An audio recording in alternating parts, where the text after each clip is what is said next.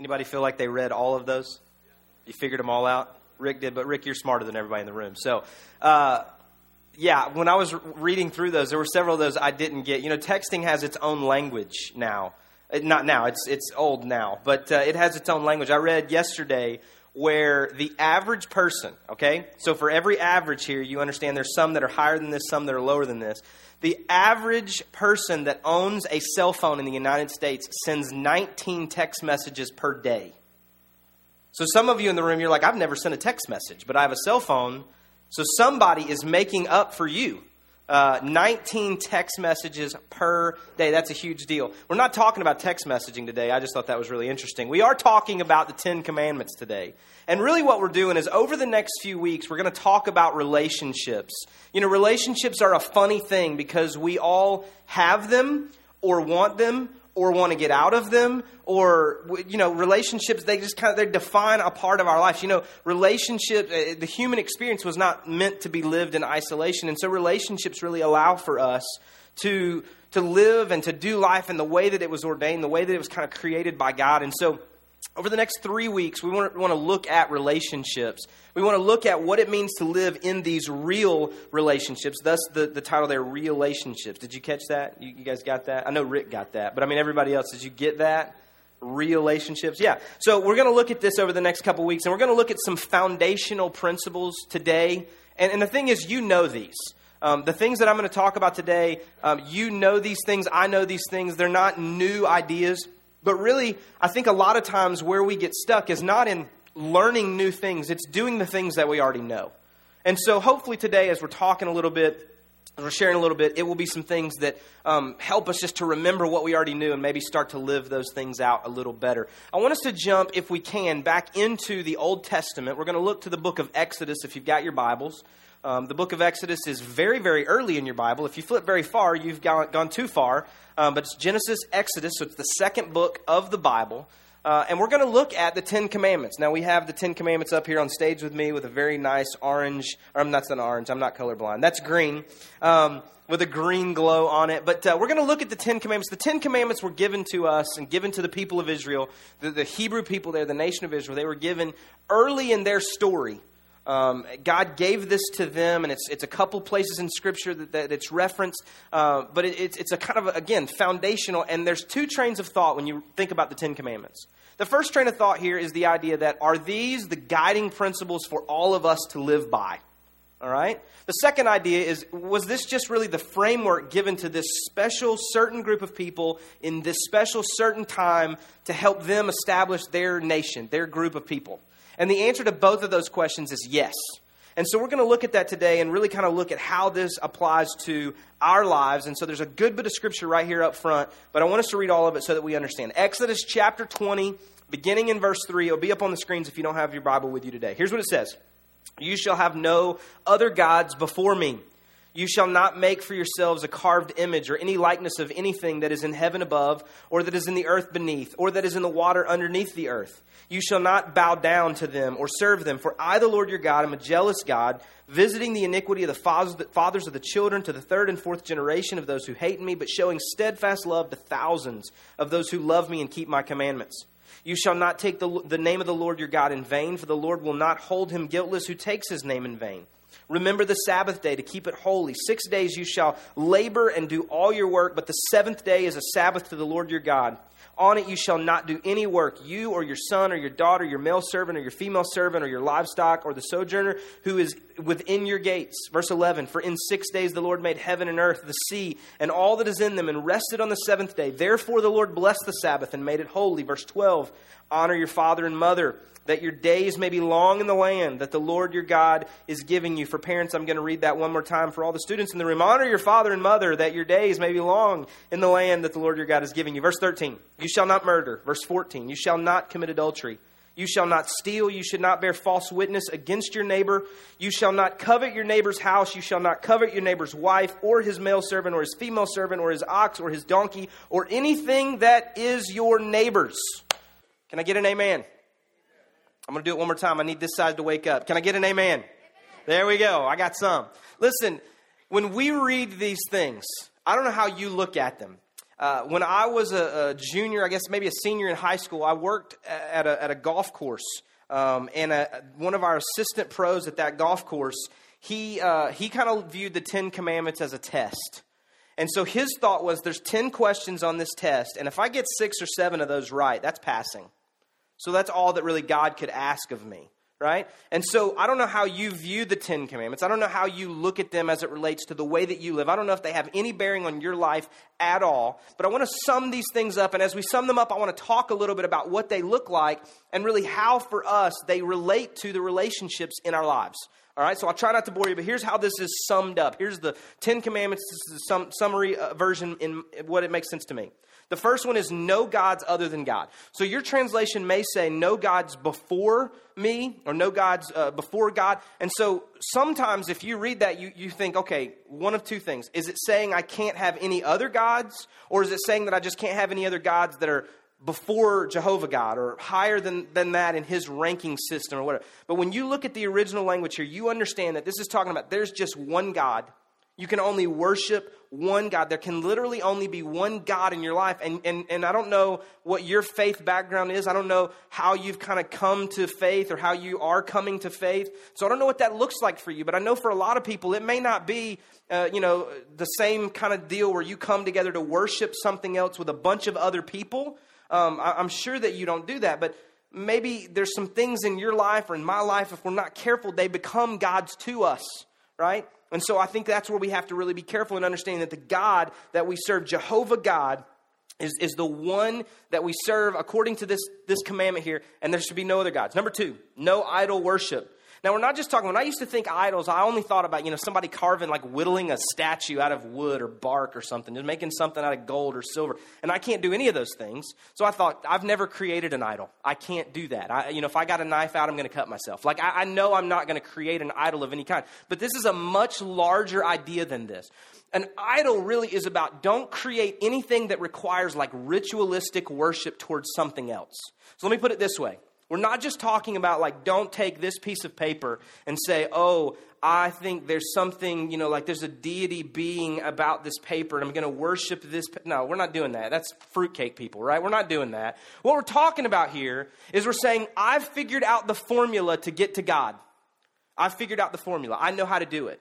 There's a systematic way to get to God. And so whether it's this paper or it's that television, figuratively or literally, or whether it's just something else that I'm putting my worship towards, which we sang about, I've figured out that if I do this, that God responds to me.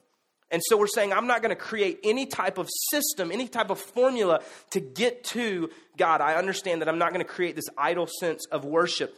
Number 3, don't take the Lord's name in vain. And so this is just any misuse of the name of God.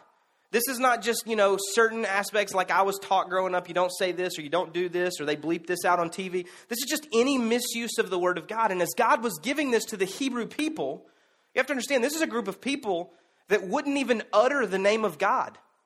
They wouldn't write the name of God in any capacity. Why? Because there was a sense of awe and reverence about the name of God. Why? Because name represents identity. Right? The way that I call you or the way that I separate you, if I just said, hey, you, and point in a general direction, anybody in that general direction turns around and looks at me. But I'm going to isolate someone by calling them by name. I'm going to say, I know who you are. I'm referencing you specifically. And so if I call the name of God in that kind of sense, I'm referencing his identity. And by using that name in some other context, it's a misuse of that. And now I'm saying, I'm kind of taking the awe and reverence out of the identity of who God is. And I think in our culture, and I'm just as guilty of this sometimes, we've lost a little bit of that reverence of who God is.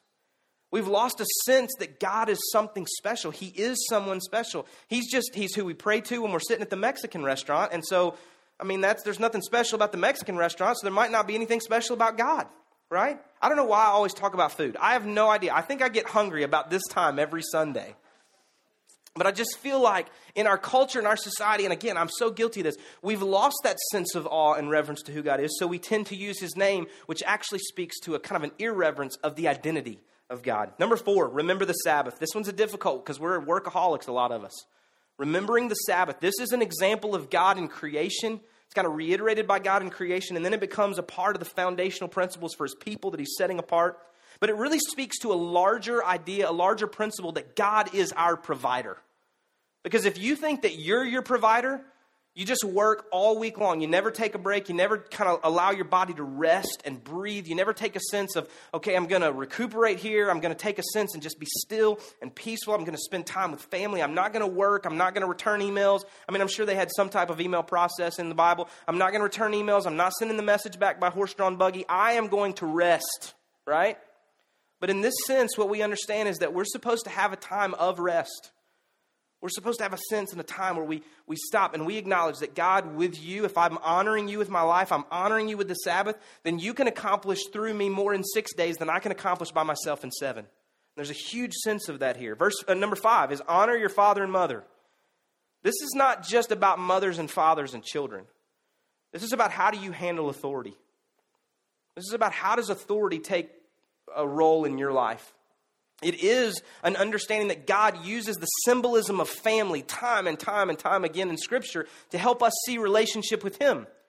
And so by honoring our father and mother, there's actually a promise of what's going to happen to us from God if we honor our earthly fathers and mothers. So there's a sense of authority and there's the sense of family representing relationship with God. Number 6, 7, 8, they tend to get very simple here.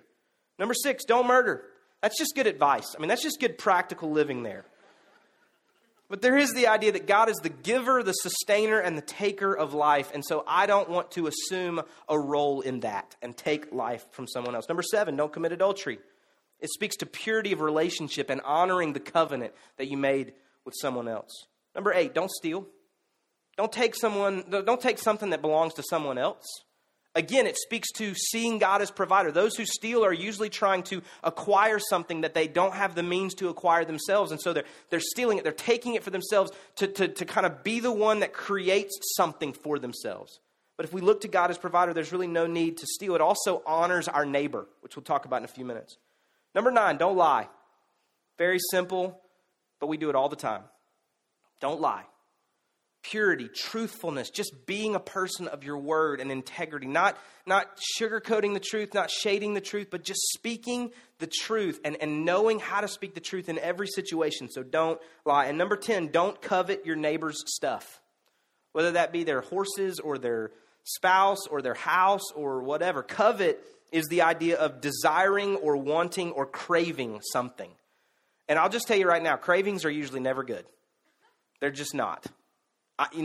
Not always are they sinful, but they're usually never good, right? And so the idea that I'm coveting, I'm craving, I'm desiring something, that's probably something I need to really evaluate and see where it's at in the health barometer of my life. If I'm craving something, why am I craving it? So I need to evaluate that. But this is not speaking about me. I mean, this right here, don't covet your neighbor's stuff. This is not about my desires. This is about my neighbor. Why? Because there might be some things, according to Scripture, that it's okay to desire. That it's okay to want. It's okay to maybe covet or crave a little bit some of the things that you might want. But I can't do it if it's my neighbor's because it's his. So don't covet your neighbor's stuff is not just about my desire. It's also about my neighbor. I can't desire his stuff because when I do, it creates a tension between us in relationship. And so here's the bottom line of this. God is establishing a nation. He's establishing a people in the midst of all these pagan, unbelieving nations. All right, so just imagine if you've ever played the game Risk or you know kind of how this plays out. You got a bunch of nations around, and then right in the middle of that's this nation that God's trying to create. How does he set them apart? How does he make them different from everybody else? He gives them a sense of rules. And one of the first things he does that's going to separate them is he says, listen, serve only me. Acknowledge only me. I'm the one true God. And out of that relationship, there's a couple things that I want you to do. Don't create anything else other than just right relationship with me to try to get to me. No idol worship. Don't use my name in vain. Don't misuse my name, my identity. And honor the Sabbath. Kind of rest. It shows that we have relationship with one another and you trust me to be your provider. So the first 4 of the 10 commandments are about relationship to God. And so as he's establishing those people, can you throw the 10 back up there real quick? I told you to take it off at this point, but throw it back up there for me. No gods other than God, no idol worship, don't take the Lord's name in vain, remember the Sabbath. If you stop right there, those 4 things are about me and God. It's just this idea that if I do those things, I'm really focusing on my relationship to God and making sure that my life aligns with relationship to Him. Then if you look at the next 6, honor your father and mother. That's about relationship with someone else. Don't murder, don't commit adultery, don't steal, don't lie, don't covet your neighbor's stuff. This is horizontal. The other was vertical. This is horizontal here where I'm in relationship with other people. I've got to live in right relationship with them.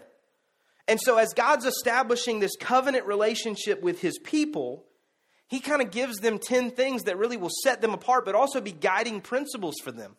And the 10 commandments were not intended to be... Have you ever seen like any book of law or code of law for any established group of people?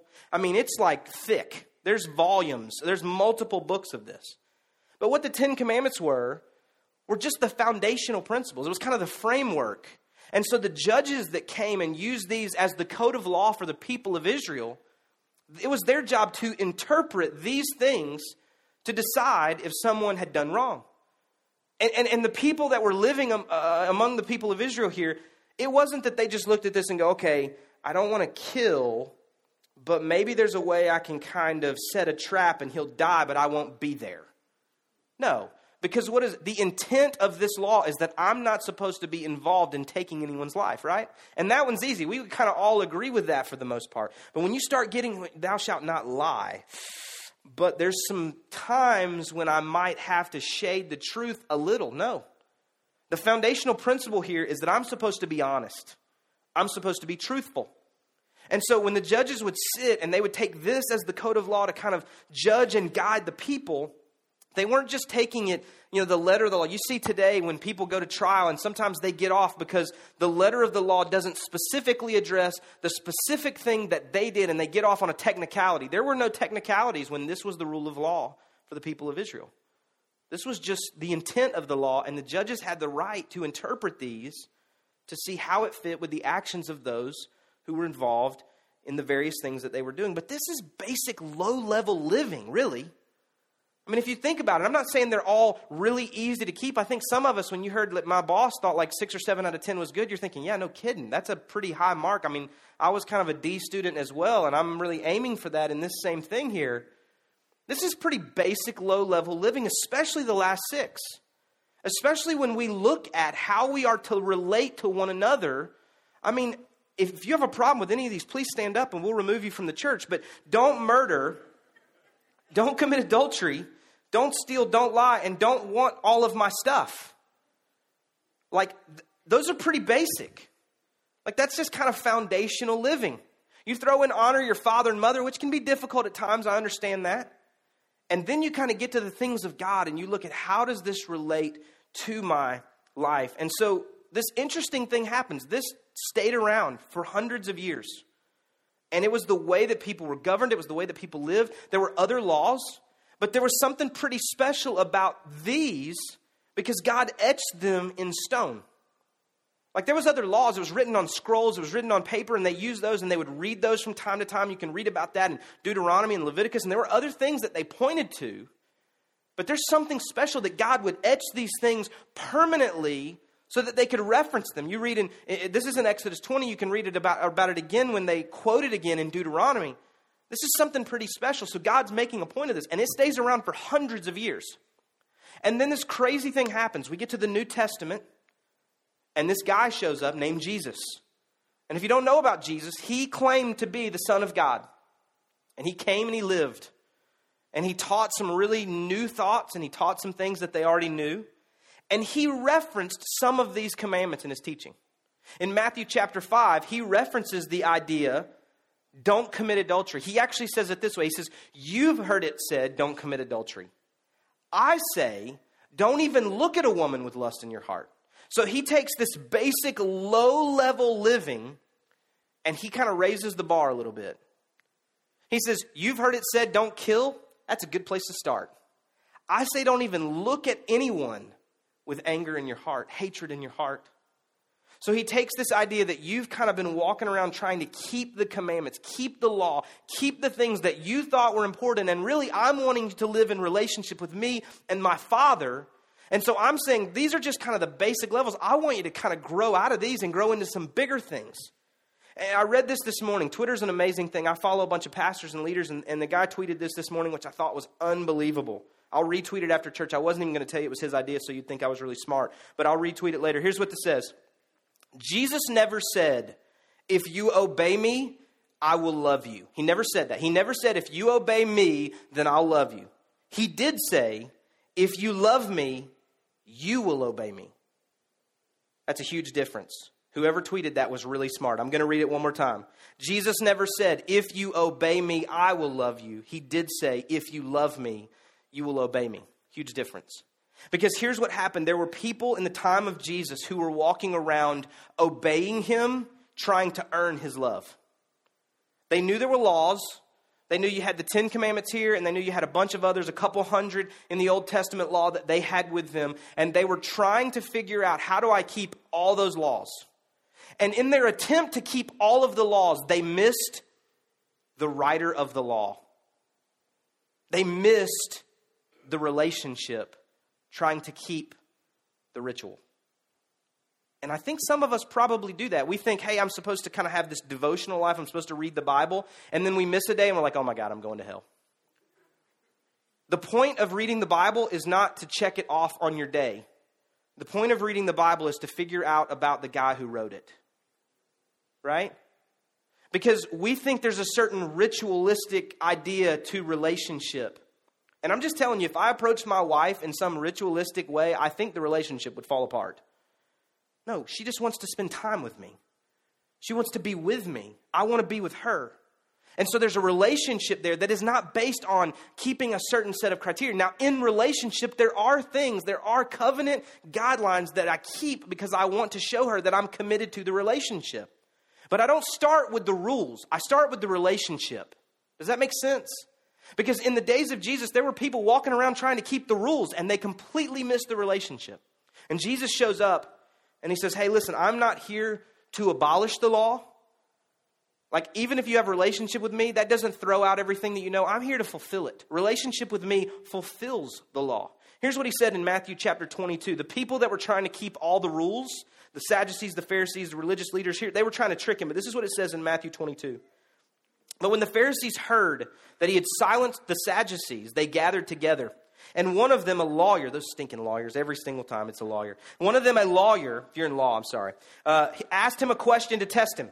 Teacher, which is the great or greatest commandment in the law? And he said to him, you shall love the Lord your God with all your heart, with all your soul, with all your mind. This is the great and first commandment. And the second is like it.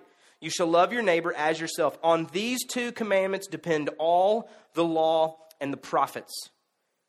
So I don't know if you saw what happened right here, but a guy coming up trying to trick Jesus wanted him to isolate one of the 10 to say it was more important than the other 9.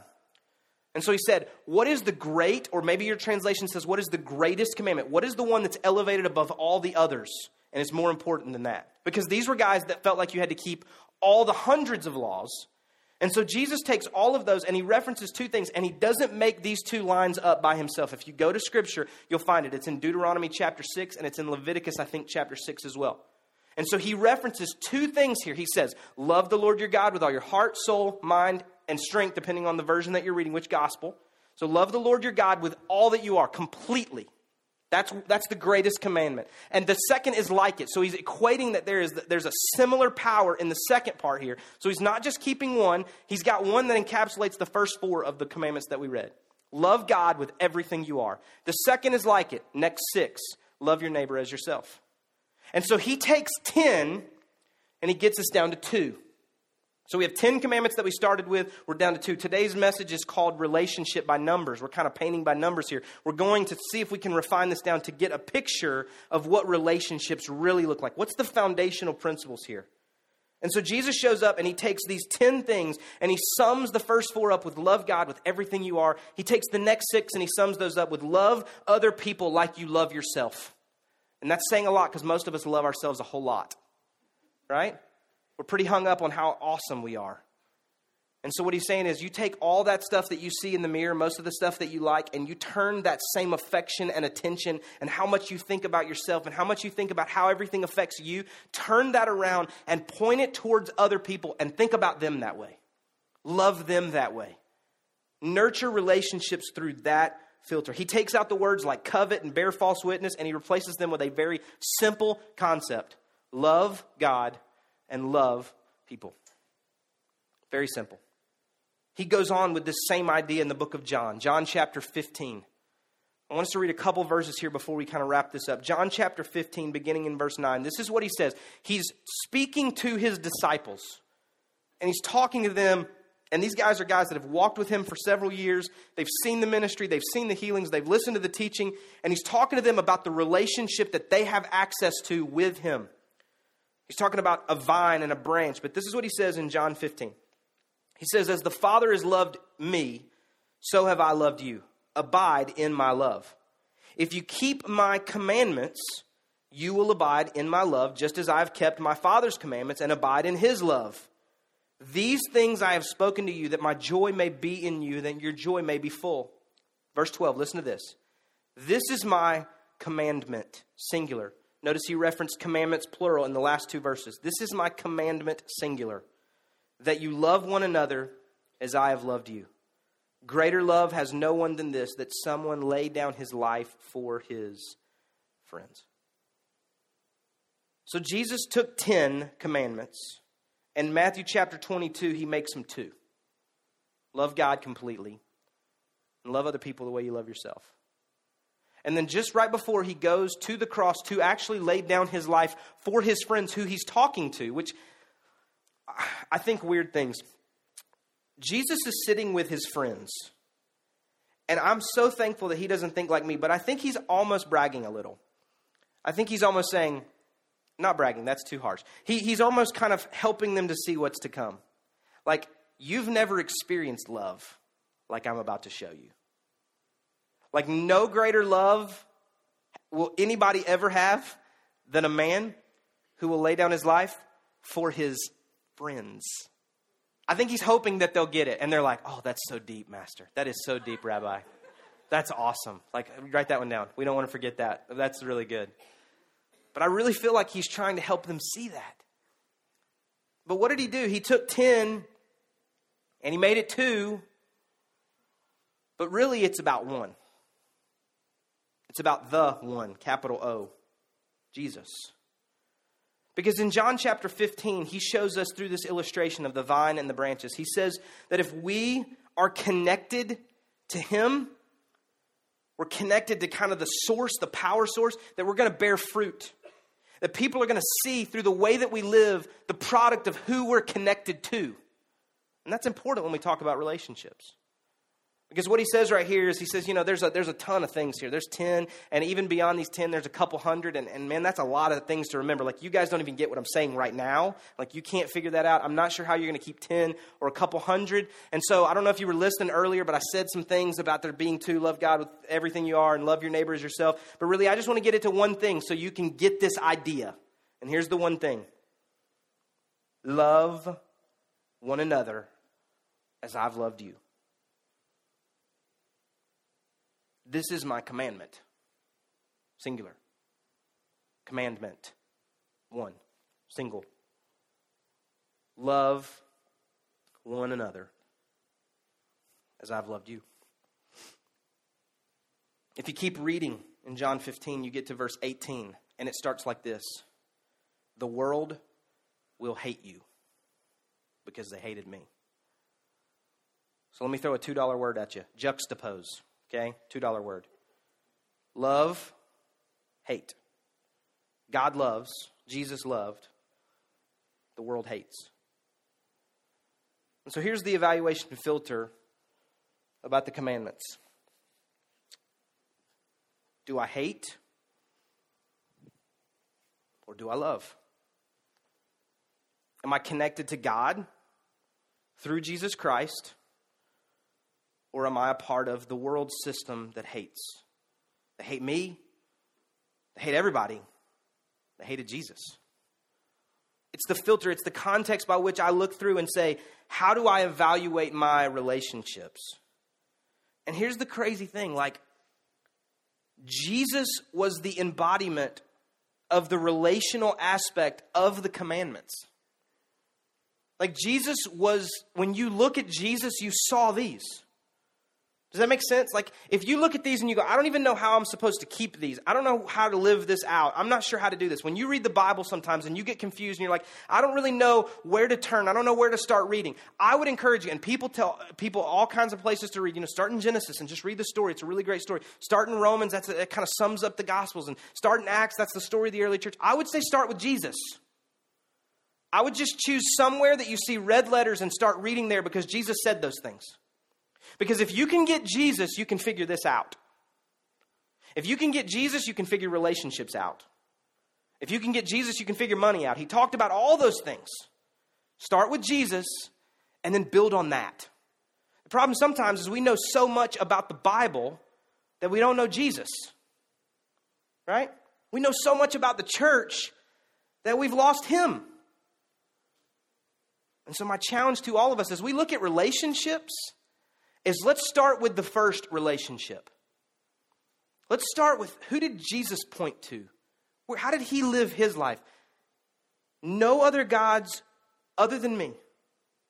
He pointed to the Father. He had relationship with the Father. And here's what John 15 shows us. This vine and branch illustration, here's what it shows us. God loved Jesus.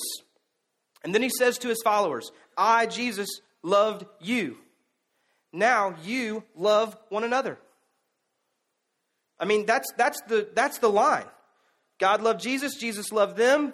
They should love one another. And you and I are the byproduct of the fact that they actually did that. We're sitting here today because they carried that out. And I wonder this.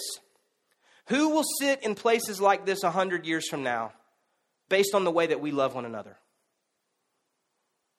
Do we love people? Christ made the commandments this tangible relationship when we look at it as a bunch of rules. And so here's some things I wrote down. I do this a lot because I don't want to forget some of these things. This is what it looks like for me. He loved, I should love. He showed mercy, I should show mercy. He forgave, I should forgive. Healthy relationships with others, for me, start first in a healthy relationship with him. Doesn't mean I'm not going to have relational issues. It doesn't mean I'm not going to have stuff I got to work through. There's stuff I'm working through with him. But healthy relationships with others starts with a healthy relationship with him. And so here's some things just to ponder. As you look at real relationships, you look at the health of the relationships in your life. First and foremost, I think if you're sitting here this morning, and I assume that there are several of us, and you don't have a relationship with Jesus Christ, you need to start there. Because by having a relationship with Jesus Christ, you find these things. If you don't know where to start with him. And it's as simple as saying, Jesus, I want to have a relationship with you. I'm living my life on my own. I mean, I'm even coming to places like this, and sometimes I'm engaged to what's going on, but I am living on my own, and I'm doing things that I know don't meet the standards. They don't line up with the things that you say embody a relationship with you, and I need you to forgive my sins. And the Bible tells us that all have sinned and fallen short of the glory of God. You're not some outcast somewhere. You're a part of humanity that's all done this. So I need you to forgive my sins, and I need you to be the Lord of my life. Lead and guide and direct the way that I live. I'm going to start there. I'm going to start with a relationship with you, Jesus. And then I want you to help me as this new Lord and Savior of my life. I want you to help me with the other relationships in my life that I've got to get some handles on. That's where you start today. And for those of us that say, hey, I'm a believer. I live in relationship with Jesus Christ, but I've got some things I'm really kind of evaluating in relationships.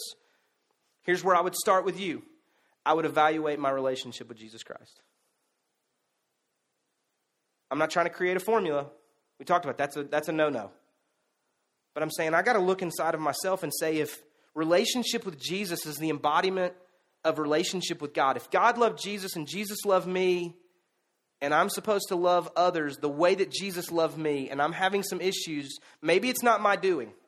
Maybe I'm not the one that did it, and I'm not claiming that you are, but I'm saying as much as it relates to me, how am I doing in this? There may be times that I've just got to cut the relationship off. I got to let that person run away from me And that's hurtful and it's harmful, and man, it just stings a lot. But if they're not pursuing the same things I'm pursuing, Jesus told his disciples sometimes, just shake your dust off your feet and keep moving. And sometimes you have to do that. But I think by and large, what we do is we extend grace and we extend love the way that Jesus did that to people who we would not have chosen. And so here's just, a couple things here. What does the way that I love others say to those others about the love of Christ in me? Like the people that I claim to love, they also know that I claim to love Jesus. The way that I love them, what does that say to them about the way that I love Christ, or that Christ's love lives in me? What does my relationship with others generally say about my relationship with Christ? I want you to look at this last one. They're going to put it up on the screen for you. This is just something to kind of meditate on for this week. If people looked at the relationships in my life, would they know I had a relationship with Jesus? If people looked at the relationships in my life, would they know I had a relationship with Jesus? For those of us that don't have a relationship with Jesus, the answer to that is probably not. And that's okay. As you come to that realization about a need for Jesus in your life, you start there and you work back out. But for those of us that claim to love Jesus, he's in our life, we have a relationship with him, we're here because we love him, we're worshiping him. If people looked at the relationships in my life, would they even know I had a relationship with Jesus? I mean, I've got this really difficult guy on my job. I got this really difficult kid in my classroom. I got this really difficult spouse who never listens to me. I got this really difficult, you just walk through the relationships and I get that there are things that you're kind of working through. But here's the bottom line filter for me. If people looked at the relationships in my life, would they know I had a relationship with Jesus? I want to ask the band to come. This is where you start.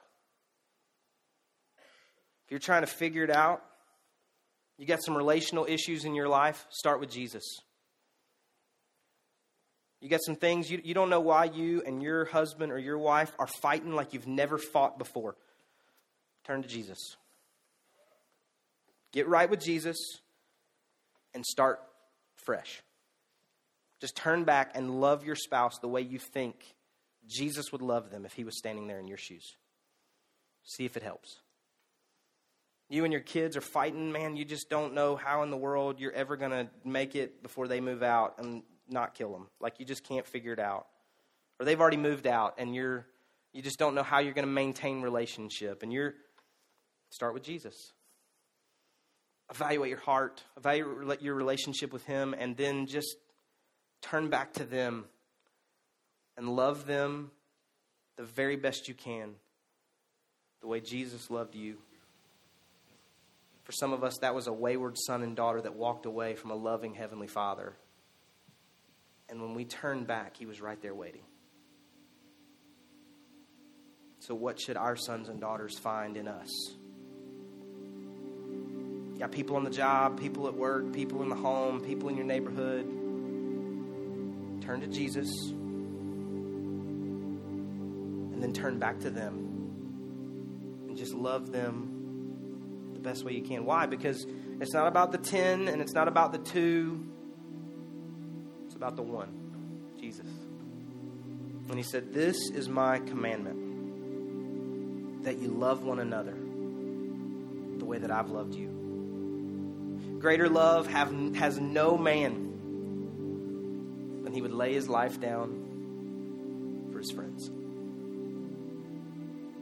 How does the way that I love others reflect the love of Christ in me?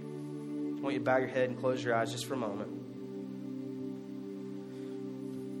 There's no stand up and come to the front prayer moment here. There's no stand and have people pray at your seats. This is just kind of a you and God personal reflection in your heart moment. I want you just to ask that question to yourself. You don't have to say it out loud unless you just want to. If people looked at the relationships in my life, would they know I have a relationship with Jesus? If you don't have a relationship with Jesus and today you're ready, I want to give you that opportunity. today's your day. There's no need to wait. Today could be the day that you enter into relationship with Jesus Christ for the first time, maybe for the first time in a while. And I don't promise that all your problems will go away, but I promise that you're starting in the right place. And so if today you would say to me, Jeremy, I've got sin in my life, I've got things in my life, I've got these roadblocks, I can't really ever get to God because of this stuff that I've attempted to do on my own. And I need the Lord to forgive me. I want to be in relationship with Him. I want Him to forgive my sins, and I want Him to lead my life.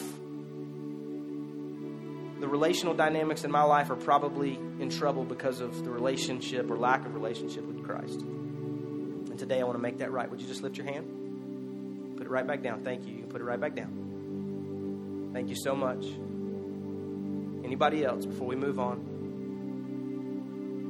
If today you would just say, man, as I ask that question in my mind, I asked the question, if people looked at the relationships in my life, would they even know I had a relationship with Jesus?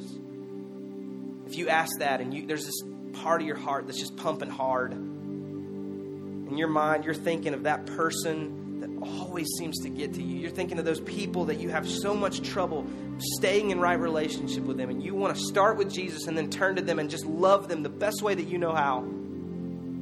I'm going to pray for you in the next few minutes, and I'm just going to ask God to help you just experience anew the love of God in your own life so that you can love people out of that same context.